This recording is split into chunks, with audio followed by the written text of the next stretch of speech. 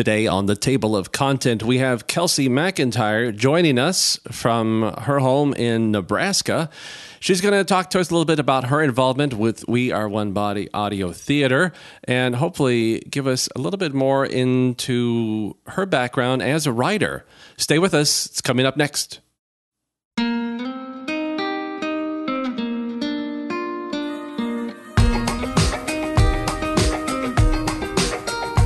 Thanks so much for being with us here on the Table of Content. I am your host, Albert Saenz, and here on the Table of Content, as always, this is where we talk about everything cool, hip, new, and awesome happening with We Are One Body Audio Theater.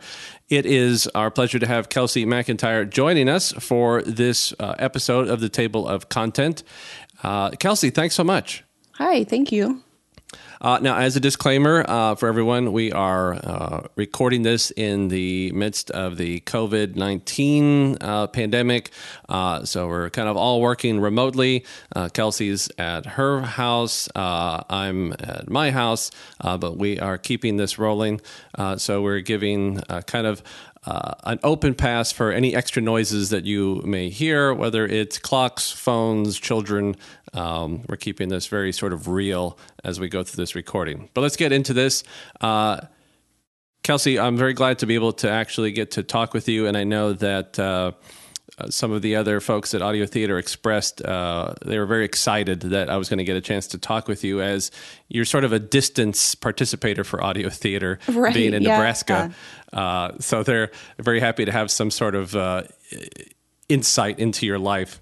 Yeah, it's mysterious, far away. Oh, yeah, way off in mysterious Nebraska.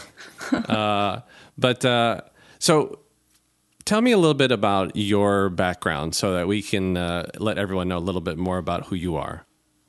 Well, I kind of got into writing early, started writing in high school. I went to school here in Nebraska, too, for English, but I also studied like philosophy and some Russian language, so that influenced my writing a little bit too. Like I got to read some Russian literature, simple stuff in its original language, and then I just really loved that culture and the fairy tales and different things like that. So that got me kind of into, I was also reading Chesterton, and that got me into Gilbert Magazine, where I was publishing some of my stories that ended up on the Audio Theater. Right. Okay. So that explains then how you got tied in then, right? If it was Gilbert Magazine, then you probably knew Gretelin through the magazine. Right. Okay. Right. We both wrote fiction for the magazine. So then, yeah, once we stopped doing that, it kind of just transitioned naturally over into this. Okay. Now, I want to go back a little bit. You mentioned Russian literature. How did you stumble into Russian literature of all things? A lot of writers, they talk about, 19th century kind of the classic English literature, Austen, Dickens, right, stuff yes. like that. How did you go further away and go Russian? It was kind of a roundabout thing, because going into college, I needed to take a language credit, and I'd taken some Latin in high school, but I was not sure if I wanted to keep pursuing that further in college. So I was kind of just looking around at like what kind of language might be interesting to learn. And Russian was kind of out of nowhere, but I had, for my first semester, taken a honors seminar that they were offering that just happened to be in Russian literature and revolution, and really enjoyed my professor. And she said, why don't you just take Russian? And so I started taking Russian language, and then that like moved me over to transitioning into reading more of the literature too. Okay. So then does that include, I'm going to butcher the name, Dostoevsky? Yes, Dostoevsky, yeah. Yeah, he's my favorite. Of course, right? Right, yeah. Crime and Punishment is great. I purchased my wife loves literature, especially 19th century literature, but she also loves beautifully bound books. So yes. On the day that we got married, I presented to her two books. I got this beautiful bound gold embossed copy of Emma.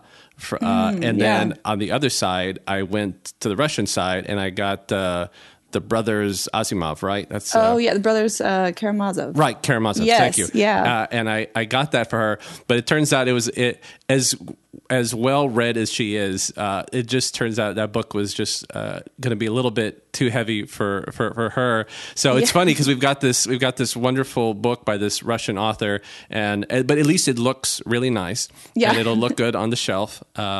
But again, that's just it's a different breed of writing from the way my wife explains it. Right. Well, and that book is that's one it's always still on my to be read list because I've never actually gotten through that one. It's so big and there's so much going on in it. But I'm hoping to read that someday. So I'm in the same boat. So you've made the link. You wrote for Gilbert Magazine. You got picked up into audio theater, and you've done some fun stories. And I've gotten to take part in at least one of them. And I was I was in The Two Poets. I was a voice in The Two Poets, and that was a fun one. You have these two sort of intellectual friends out on a walk and enjoying nature. One views nature in a very sort of poetic way. One's a bit more of a realist and not quite as, fantastical of his views of nature. And then they're confronted by a wolf who speaks, of all things. Right. And I was the wolf. That, of course, I want to make sure everyone knows that's not a representation of my character in real life. But it was a fun story. And I was wondering if you could just tell us a little bit about how you came up with The Two Poets. Yeah, that was another one I was writing a little bit later in college, and I was in I think it was British literature or like romantic poetry, that kind of thing. So I was reading a lot of the poetry, kind of like the one character, how they speak. I was reading a lot of that, and it was kind of just the idea of it came when I was reading some of these works where they were very much like idealizing nature to the point of it seemed a little bit like beyond reason, where it's detached from any kind of practicality at that point. So a little of that's good, but it was just seeming like some of these poets took it very extreme, and I started wondering kind of what if they were actually encountering a true danger, would they even recognize it, because they're romanticizing everything to such an extreme. So I just wanted to kind of put that into play with a little bit of a fantastical twist with the wolf there, like a fairy tale style. Well, it definitely was. A fun twist, and the wolf is used in such interesting ways, and fairy tales, Little Red Riding Hood and things like that. Yeah. But to have, I liked, I think, the personality that you gave to the wolf, because normally, even if you think about classic cartoons, I mean, the wolf is always made to be a little sort of off kilter. He's sort of bumbling around, but you give this very well versed voice to a wolf, and I liked the take on it, and I think that's a good insight maybe into how you write. You twist things just a little bit to make it not the norm, but make it more interesting. And another story you did that in was The Elves and the Playwright. Sort of the classic take on little elves and how they end up being true to their form and not the way that the playwright was hoping that they would be. I'm trying not to give away too much of the story. Right. That's why I'm speaking a little bit vaguely. So if you want to hear it, I encourage everyone to go to our website, waobaudiotheater.org, and I'll repeat that at the end. So I remember you wrote that. We did a regular recording, and then we did a live rendition of it a few years ago at a Christmas gathering we did, where we had some live performances from some of the writers, and we all sort of just got up in front of a crowd and read. And that was another fun one. I liked the oatmeal that they running oatmeal jokes. Yeah. That was very good. So really, I appreciate, and I think other people do, appreciate writers who can sort of take something that's known and twist it up just a little bit to make it different, to make it fun. Would you say that's a characteristic of your writing, trying to take things that are traditional and change them a little bit? I would say so. Yeah, that actually, now that you say that, that sounds like one of the main things that drew me to Chesterton in the first place was kind of him taking ordinary subjects that you might have thought about many times and kind of putting a little bit of an angle, a spin on them so that you could see them like new for the first time. So that was definitely something reading his work that I was kind of trying to draw out a little bit than in my own writing. Sure. Yeah, who is it? The writer O. Henry had a very interesting way of kind of a twist ending, if you will, in his writing and changing things up. And it definitely is.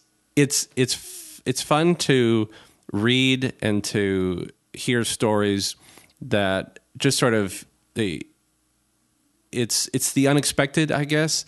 And I think inside as people, whether we say that we like stuff to be very understood or to be very even keeled, or we want to know what's going to happen, I think there's a part of us that enjoys the unexpected, that enjoys that change from what the norm is, and to be able to actually put that into words the way that you do, or some of our other writers do, or some of these other authors have done. I think it's a nice talent and enjoyable. I'm sure there's all the people in the world who they don't like that kind of story, but well, that's their choice. I happen to be of the group that likes a fun story with a fun ending. Now, I want to ask you about one other thing. I don't know how old your bio is, but I've got to ask you about this. Yeah. It said, whenever you did provide the bio, it said that you were working on a middle grade novel involving evil birds. Yeah, I saw that the other day. I went back and looked at my bio, and I realized I'd put that in there. Yeah, that was that ended up being it is several years old, but it ended up being my thesis in college, was writing this novel. And so middle grade, it was just for like 9 to 12-year-olds. So kind of aimed at a little bit younger, but it's still a novel length and everything. And yeah, evil birds, I guess that's very vague when you just hear it in there, but it's kind of taking fairy tale elements again, and this forest that was kind of ruled by all these birds that are like kind of trying to lure people in and get them turned around, take their souls. So it's a little bit like kind of a grimmer fantasy, but with a protagonist just trying to kind of navigate this magical forest. Okay. And magic seems to be something that you, again, looking at your bio, magic, dragons, ghosts, it seems to be something you have a particular interest in trying to write. Mm-hmm. Yeah. Yeah, I've always, like when I was younger, gravitated toward reading those kinds of magical or fantasy books a little bit. And so, yeah, that was just kind of what I dove into when I started writing my own books, what I knew and what I'd read. So going back before I want to make sure I bring an end to the Evil Bird novel. Is that simply just it was something you did for your thesis, or did you publish that book, or? I've revised it. I've been sending it out. So eventually I would like to get it published. So I've been sending it to different agents and different kind of getting in contact with some people. So so far it hasn't been published, but eventually I've still got that one kind of in circulation out there, and I've been writing another novel in the meantime. So hopefully that one will. Great. Yeah. It's so good to hear like that you are continuing to write. That's what you're doing. Yeah. You're keeping up with it. So right. Good. Now I'm going to put you on the spot. You said that you always gravitated towards sort of fantastical stories. Favorite fantasy novel that you've read of all time? Go. Oh my. Let's see. I'm trying to think. It's so hard to come up with one novel. Trying to think of some recent ones maybe that I've read. I know one that one series that stands out is the Artemis Fowl series. That one I loved when I was younger. It's so funny and just great characters, and it definitely does that, taking familiar like leprechauns, fairies, taking familiar kind of fairy tale figures and puts a twist on them. They actually live underground and have all this technology they use to stay hidden. So it's really, really great. An older one, but a great series. Are you worried that the upcoming movie is going to not do justice to the I'm story. a little worried. Yeah. I remember the very first book said, like, hinted at a movie coming. So I've been waiting since I was like very young for this movie series to finally come out. So, yeah, I'm a little concerned. And rightly so. Rightly so. Well, Kelsey, we gotta bring this to an end. But last question is: are you going to keep on writing and providing for audio theater? Yes, I would love to. It's so interesting to hear like the actors bring the stories to life in a different way. Yeah, I talked to someone last week, one of our other contributors, Joe Potts, and he spoke the same way to hear his stories come to life. And now that we've really started to add in more sound effects and music, it really is starting to bring these stories to a whole new level. So I can tell you we are glad to hear that you are enjoying hearing your stories, and we are enjoying having you continue to provide content for us. So look forward to hopefully a long relationship there of being able to put your stories up and give life to them. Yeah, thank you. So again, ladies and gentlemen, we've been talking with Kelsey McIntyre, native of Nebraska, who has taken some time out to talk with us about her background, her writing, and kind of what makes her tick. So, Kelsey, thank you again so much for just taking some time out this morning to be with us, and hopefully maybe we'll get to talk with you again a little bit down the road. Yeah, thank you so much for having me. Ladies and gentlemen, if you want to hear some of this writer's work, you may go to our website at waobaudiotheater.org. Go to our contributor bios, look up Kelsey McIntyre, and you can see what she has provided. Click on the link to play through some of her stories, and hopefully that list is going to get longer and longer. And as always, we want to make sure that we thank you for taking time to tune in to us here at the Table of Content. We hope you will join us back for the next episode, which will be very soon. Thanks. Take care.